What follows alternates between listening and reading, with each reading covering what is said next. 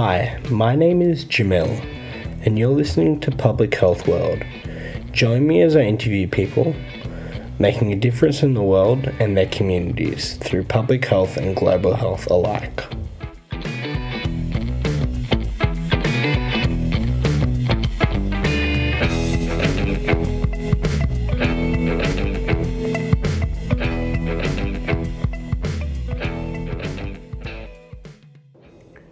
Today I'm here with Dr. John Coventry. He's a public health nutritionist who specialises in food culture and health.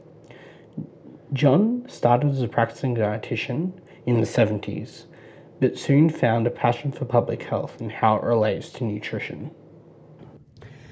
Hey John, how's your day been? Well, it's been good so far, but it's Monday morning, so let's see what the rest of the day and the week roll out. Yeah, definitely, yeah.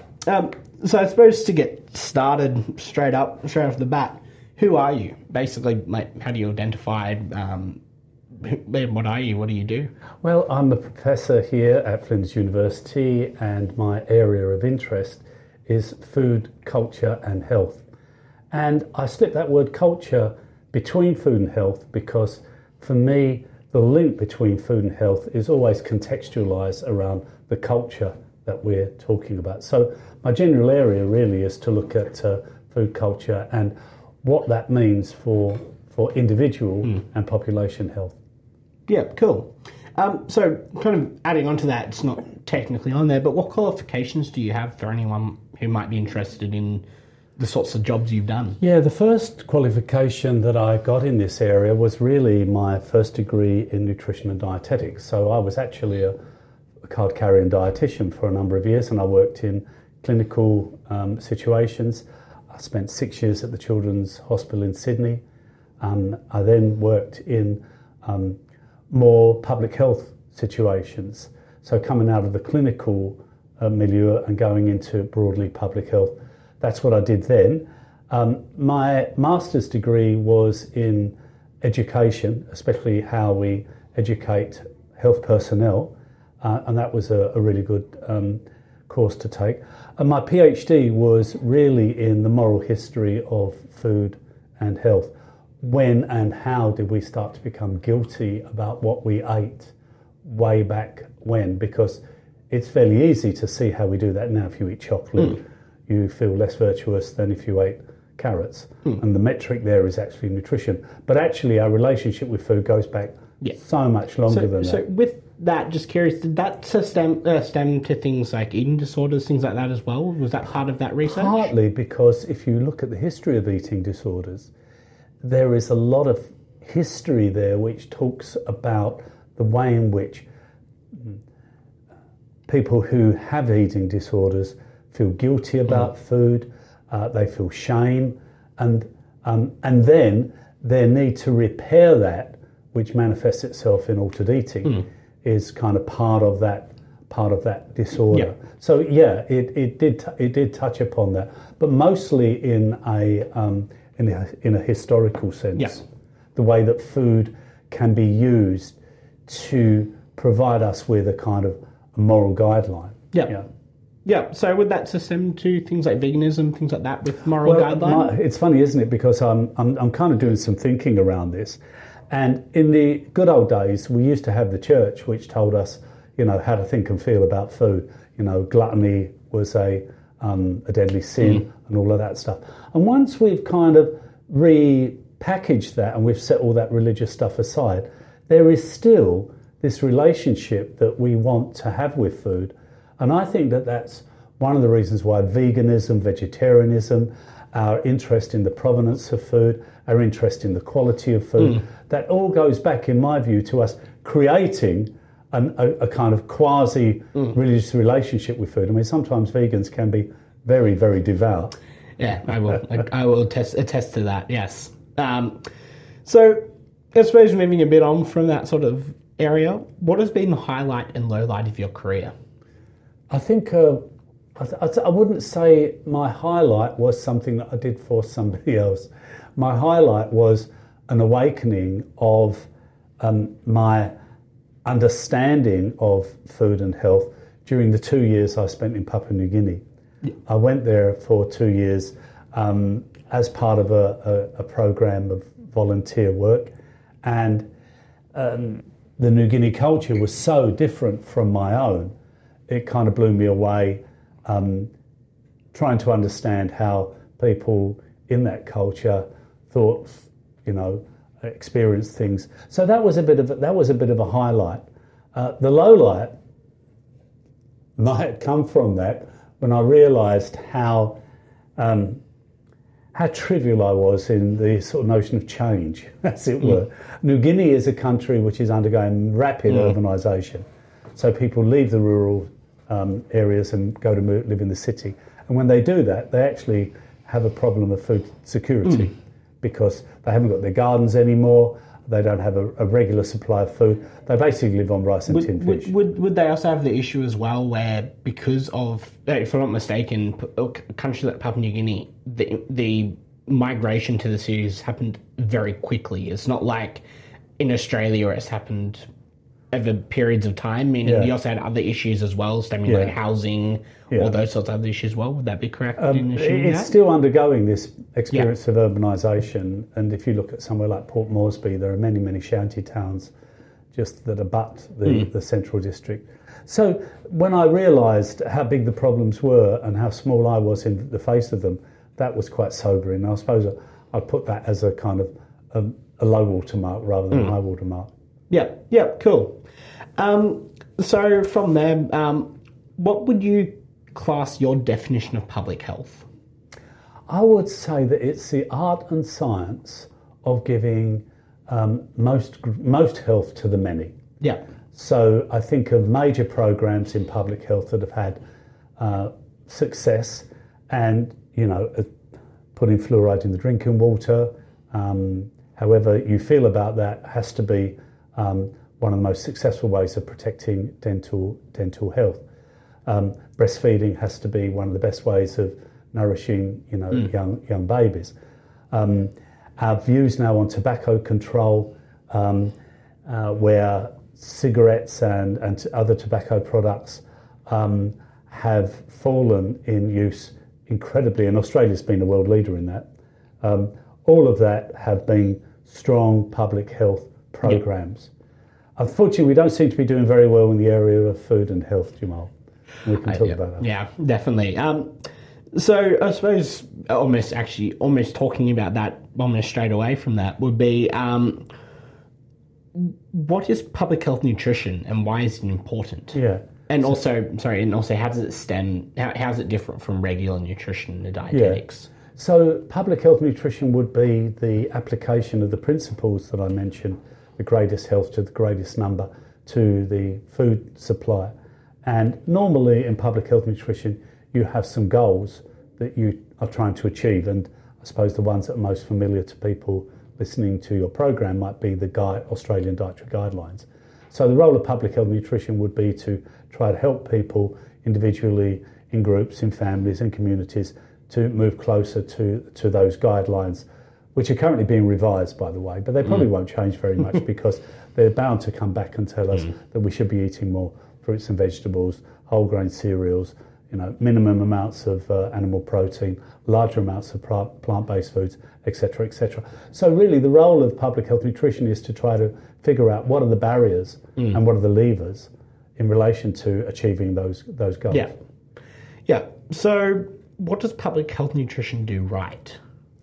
I think it does right in terms of looking at the evidence that we have to help us better understand the relationship between food and health.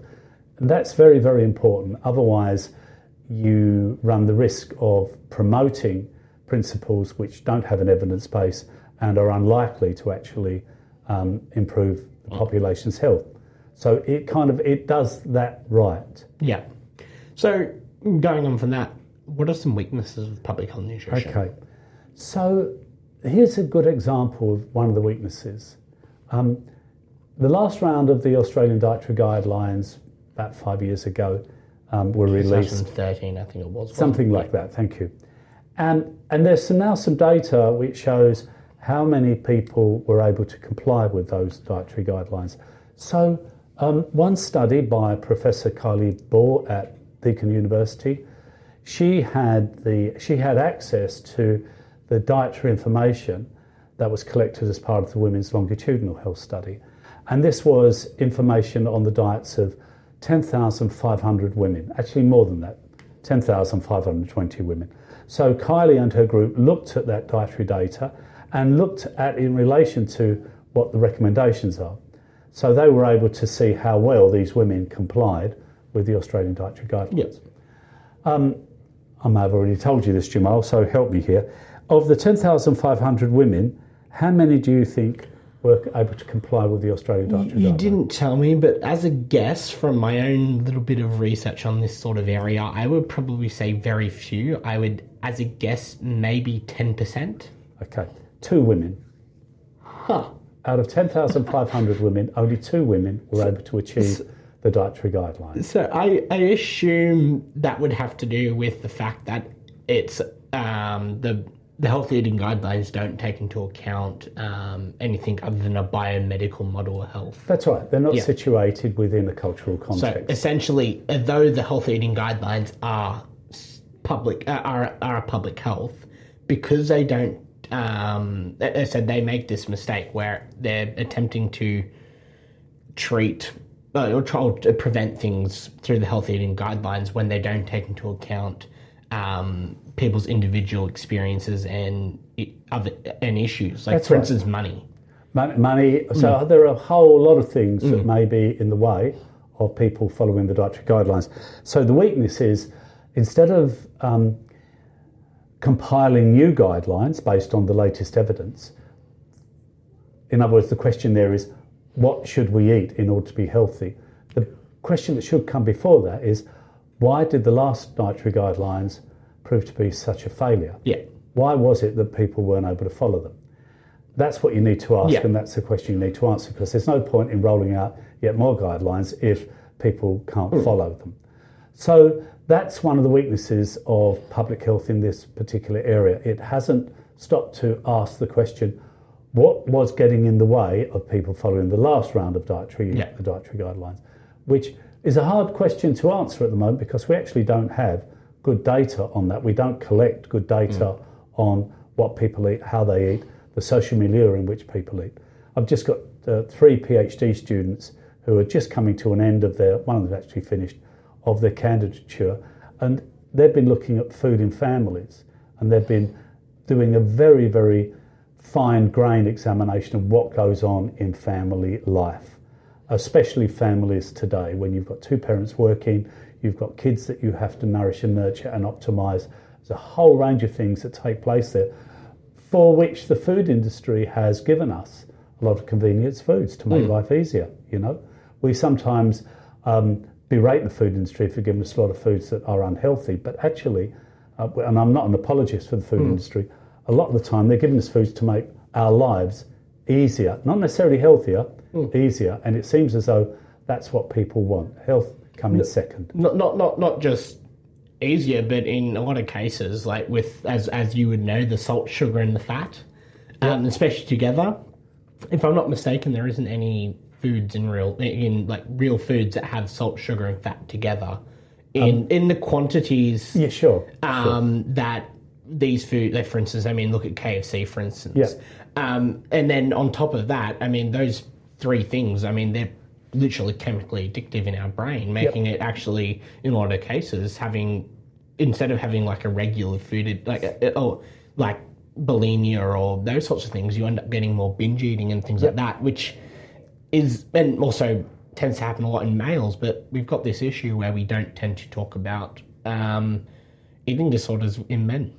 No, it's true, and you're right. What we end up with is a range of convenience foods that are so bloody convenient. I mean, they really are convenient. And to make them more edible, you're right, the industry adds appropriately sugar, fat, salt, various flavour enhancers, etc. So one of the problems we've got, and it's something that I don't think anybody's really thought about, if we're going to move people from those, what they're currently eating, to what we might eat for a sustainable diet, we've actually got to change our appreciation and our liking for certain food Groups. products. You know, we are overcharged around fat, protein and sugar. And if we're going to eat foods that are more sustainable, a lot of the foods won't be able to have that in them. That's why we've got to be careful with many of the vegan foods that are around at the moment, which might not have any meat products in them, but are still not sustainable because they're so processed. They've been through so many processed parts of their manufacture. You know, when I see chicken nuggets, when it's not actually chicken, it's tofu, I think, well, actually, I don't think this is a sustainable product. Tofu itself isn't very...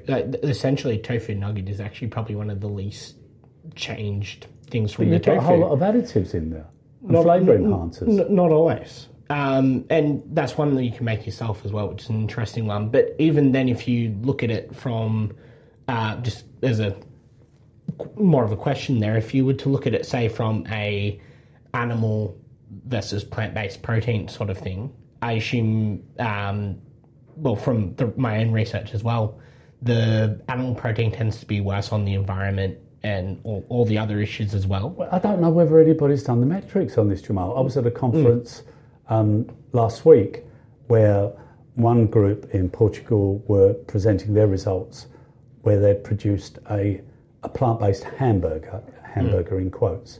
So they had a whole lot of things that they'd added to it. Now, one of the ingredients was potatoes that they put in it. There was a good chance those potatoes were coming from Peru because that's where Portugal gets a lot of its potatoes from. I know, you've screwed up your face. But, you know, when you come to manufacture these, you've got to be mindful that the provenance of food, where it comes from, provides a major determinant as to what its environmental footprint's going to be. So we've got to be careful when we're just substituting one food for another. Yeah. And we've got to be mindful of what the implications there are. So you'll be more suggesting along the lines of a mostly plant-based diet rather than, and by that I mean like a whole food plant-based diet. I would be more inclined to support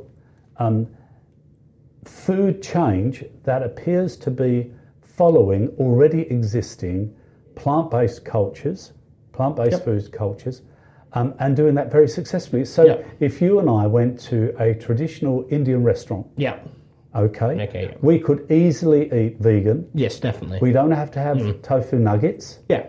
You know, we could easily follow a vegan diet, and there are many, many food cultures that we could follow. We don't have to buy into highly manufactured foods like vegetarian sausages. We don't have to do that. I agree wholeheartedly. We don't have to. Like I said, I'm predominantly whole food plant-based. But every now and then, like, I don't mind the odd... like I said, like, I actually just bought some vegan popcorn chicken to try.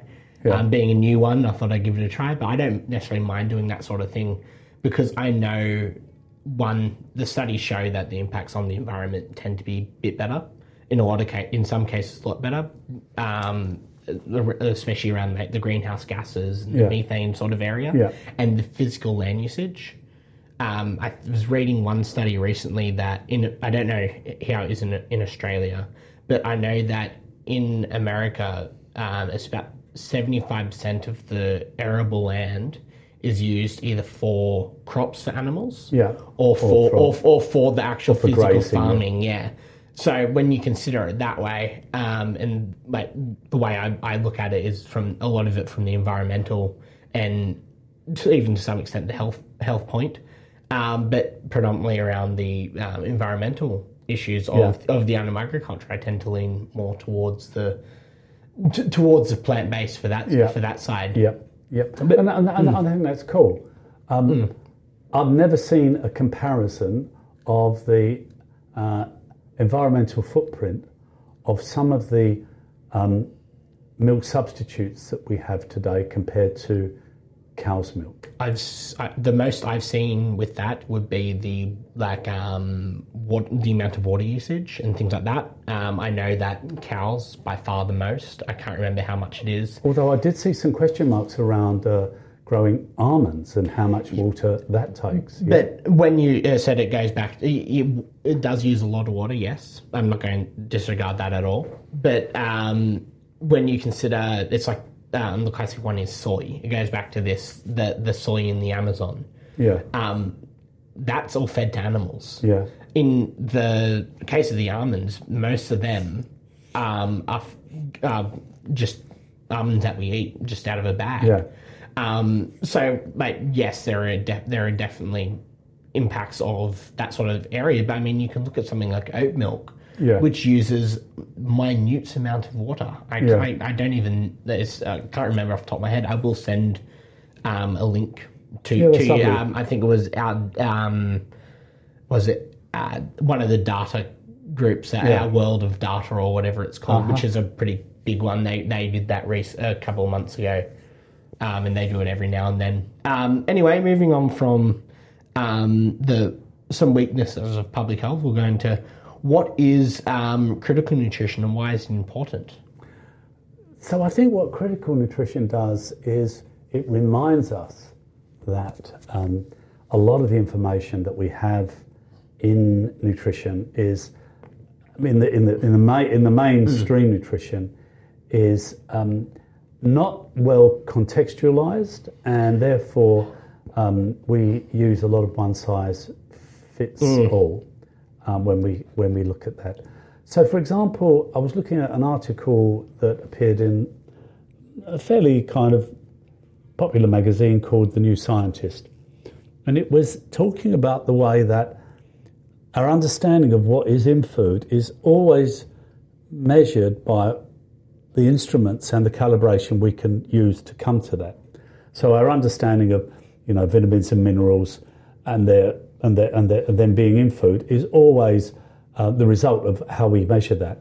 And the article was saying, actually, because of our sophisticated processes now and instruments to measure what's in food, we have no idea what food contains. He reckoned that about 99% of the ingredients in food were invisible to us. So that means that a lot of the things we attribute to nutrition might not necessarily be there because it's not visible to us. So I think critical nutrition makes that sort of thing a lot clearer. It calls into question a lot of traditional and taken for granted ideas. So another good one is when we use the term calories, we're actually following a process that's about 150 years old, where we take food and basically we explode it in an oxygen environment. And then we see how much heat it's giving off and then how many calories it contains. That has very little to do with the physiological journey that food takes when we eat it, and when some of it is released into calories, but some of it isn't.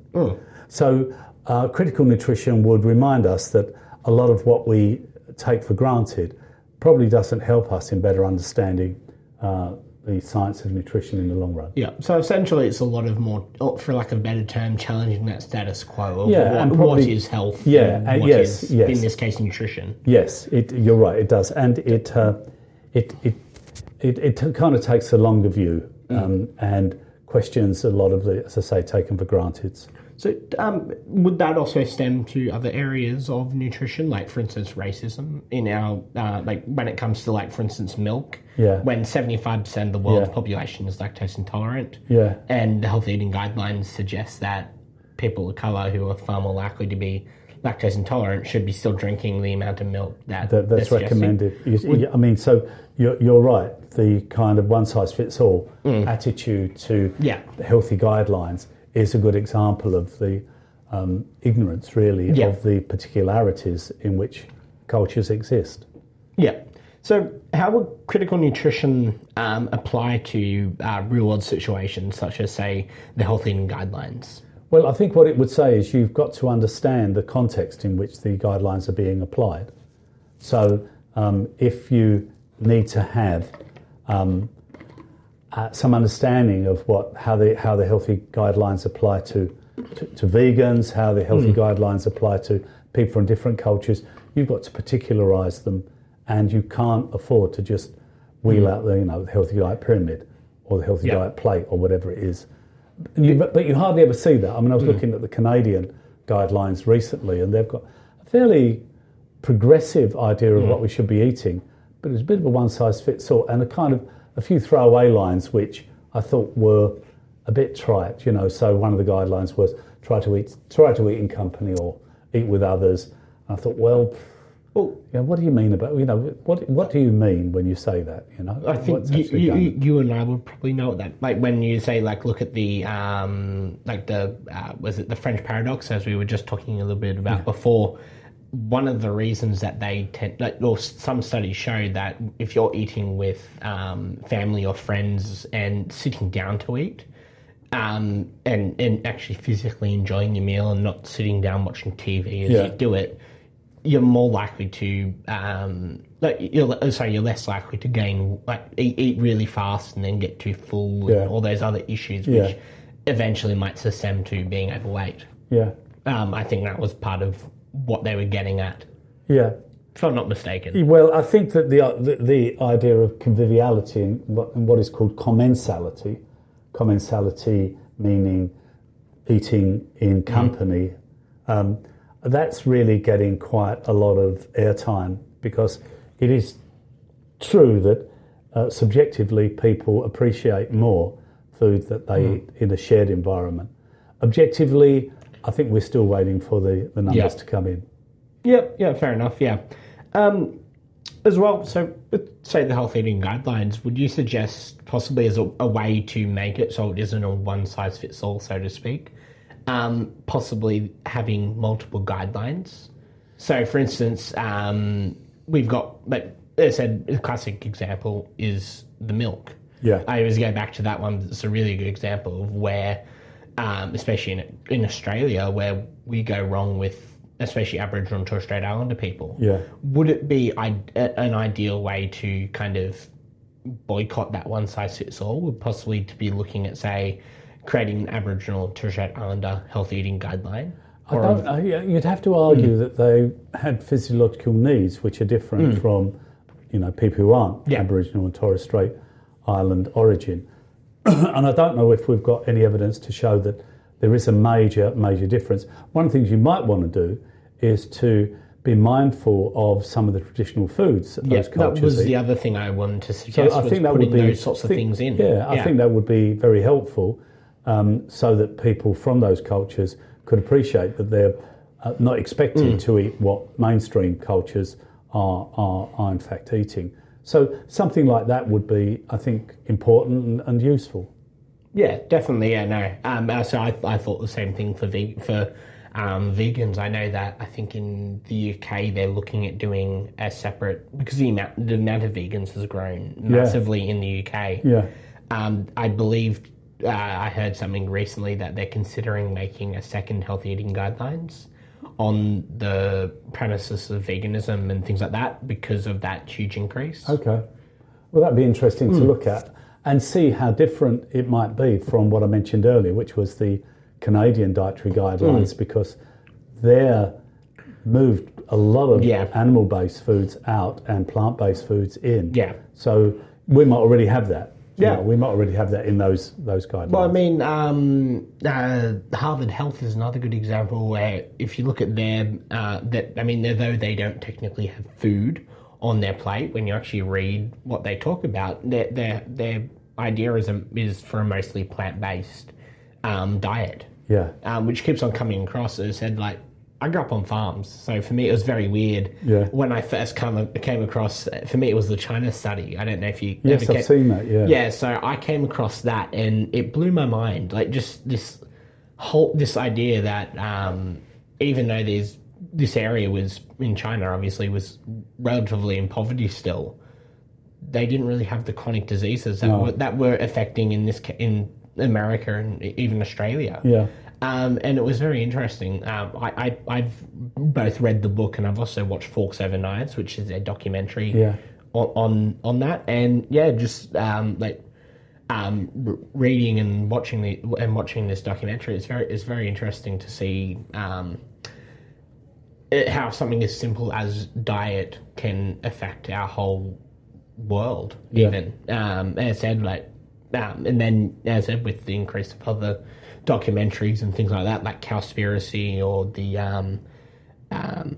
Life on Our Planet by David Attenborough, all those new documentaries coming out, which are suggesting that in order for us to even meet things like the sustainable goals or that the UN created, or even hit our climate goals, we need to start looking at animal agriculture as well, because it's as if they, especially in a country like Australia, like even the Greens, they actively avoid the subject of animal agriculture in the sense of global warming. So it's just, interesting to see. What are your thoughts on that sort of, where do you see our diet going, essentially?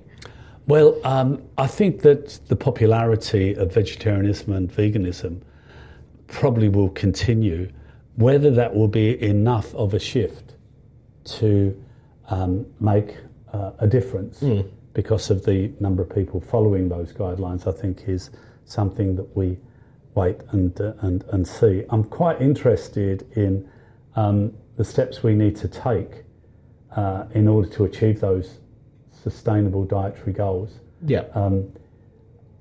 I've been thinking of an experiment actually, which has an illustration of the Canadian or the Eat Lancet, goals that you mentioned earlier. So an illustration of those, and then an illustration of what that looks like today. And you'd see, if it was like a plate, you'd see for what we eat today, quite a large wedge of it given over to animal-based foods. Yeah, well, what is in Australia, I think we're the second, or we're on par with America as the biggest meat eaters still. It's like 100 kilos a year, something like that. Yeah. Number. I think Argentina has a fairly healthy appetite. They do, they're a little bit below us though. Okay. That's from a couple of years ago when I was looking at that, though, mind you. I don't know whether. So I'm interested in how we move from the illustration that I mentioned there, which is predominantly animal-based. How do we actually move to the plant-based? What are the baby steps there? Because it's going to have to happen mostly within a family context. Yeah. Because that's where most people eat their food. No, definitely, As I've been kind of looking at the same sorts of things because so I'm personally, I've done a lot of vegan activism, especially the stuff on the street, like the more education sort of stuff. But I have friends who have done like a lot of the direct action, and I think there's issues with that now where, because everyone knows what veganism is, the direct action becomes a little bit unnecessary to some extent, and then almost puts some people off going vegan because of the bit too radical. Basically. I mean, like, look at a couple of days ago in England with the Extinction Rebellion, with the Queen's thingy that's Jubilee, on Jubilee. A couple of the vegan activists jumped the fence because the guards wear the beaver hats and there's the horses and all that sort of thing, and they actually glued their hands in front of, glued their hands to the ground in front. I don't think that's going to win hearts, is it? I think we're past that point. It gets newslined, and that's the point of it. But I think now we need to start moving to this idea of education. Most people don't even know, especially in a country like Australia, most people don't even know how to cook something as simple as lentils or tofu, because we've never really done it. And as I said, things like lentils are also perfect for places like Western Australia, where they don't require much water. The orange lentils are literally perfect for Australia's drought-ridden climate. And it's like we could literally be the foremost grower of something what like rural lentils. area did you grow up, Jamal? I'm from the Snowies, so I'm from a little town called Adaminaby. I know where that is. Most people haven't heard of it. So I'm from there. My granddad used to run a farm called Happy Valley. And what did he run on that farm? So there was predominantly cattle, Angus, and shearing as well. My granddad owned the farm, my uncle ran it, sort of thing. My granddad actually ran a museum physically inside in there, which was back then when I was a kid, was quite a big, a lot of people knew about it. It was one of the largest pre-colonial history museums in Australia for Australian history. So they had a lot of colonial history stuff. A lot of the Man from the Snow River, that sort of era. I suppose moving on, we're getting pretty close to the end now. Do you have any advice for students interested in public health, nutrition, or public health itself? Well, we have some terrific programs that run through the university. If you want to do public health nutrition, you might want to think about doing a nutrition major with one of the health sciences programs. What about the other out where, because as now the Masters of Public Health, they have different routes, one of them being a Masters of Public Health Nutrition. Okay. Well, I didn't know that, but that's great. I mean, that's going to be the entry point. I would caution people about taking study with organisations that promote naturopathy and things like that, because that won't necessarily lead you to many of the jobs that are out there, which are often government sponsored, and naturopathy isn't really well recognised as being one that the government positions would support, or non-government agencies. So if anybody wanted to study public health nutrition, I would encourage them to enrol in one of our programs, and there are many around the 3 universities.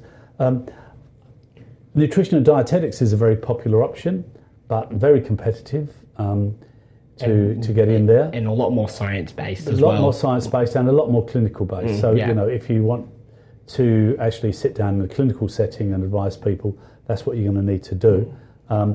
But if you'd like to be more into, learn more about policy and there's sort of the guidelines that the development of various guidelines, public health nutrition would be more appropriate to that.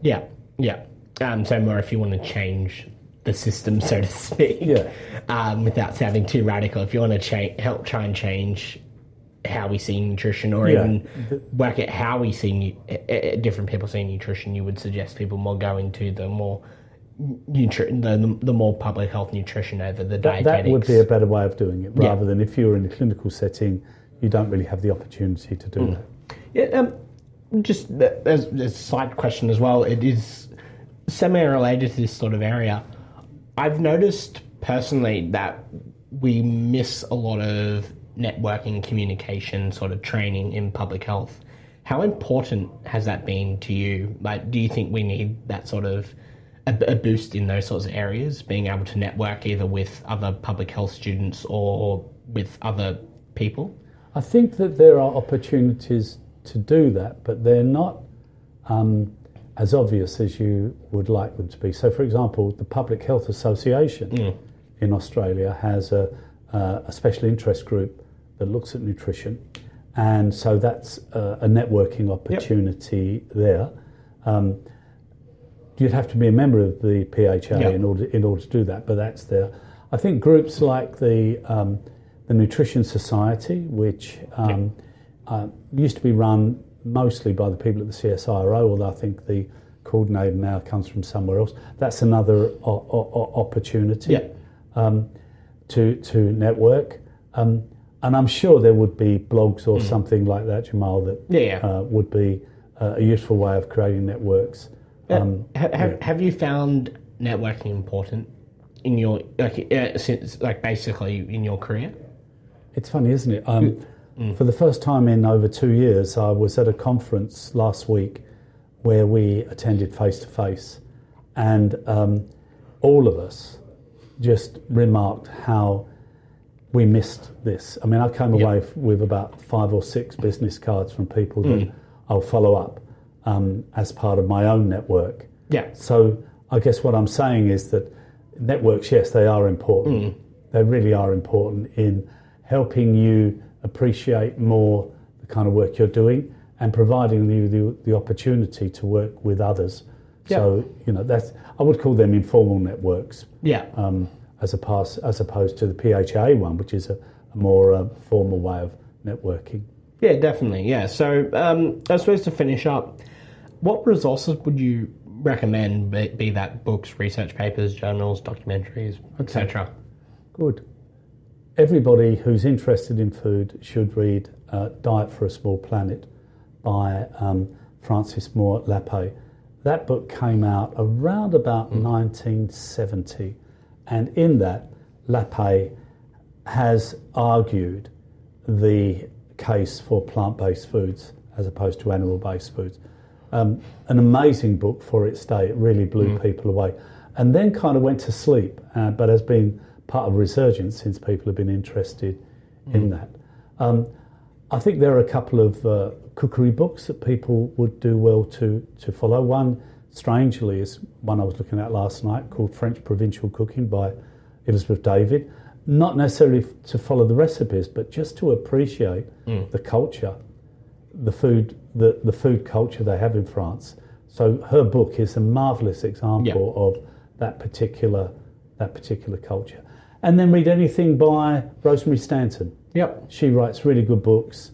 She writes them with an aim that they be understood by more general public. She doesn't write in technical language. She's excellent. So anything by Rosemary Stanton is wonderful. And of course, perhaps people might want to read one of my books. One is called Food, which is a very slim volume. It's only about 100 pages long, which goes into a whole lot of things that I wanted to talk about with food. Yeah, so literally just called Food. It's just called... Any other books have you written, or just that one? No, I've written 4 other books, 2 of them solo and others in partnership with colleagues. Yep. So I've written books about food insecurity, food poverty, Food Morals and Meaning was my first book. Yep. So I don't want to pat myself on the back, but they're not a bad read. Okay, yeah, cool. I'll work out a way I might be able to link them through Amazon or something. That'd be good. So yeah, if you send me a message with what those ones are, I'll add that to the description of the podcast. Lovely, I'll do that. And as well, thank you for being on the podcast. It was an absolute pleasure. I do want to ask though as well, if someone wanted to get in contact with you, what would be the best way? Easiest way is John Coventry, Flinders University. That will bring up my university webpage, which has all the links to me via telephone, email. Yep. I'll add a link to that as well. Yeah, that'd be good. Yeah, so thanks heaps for this podcast. Absolute pleasure. Yeah. Terrific. Thanks. Thanks, bye.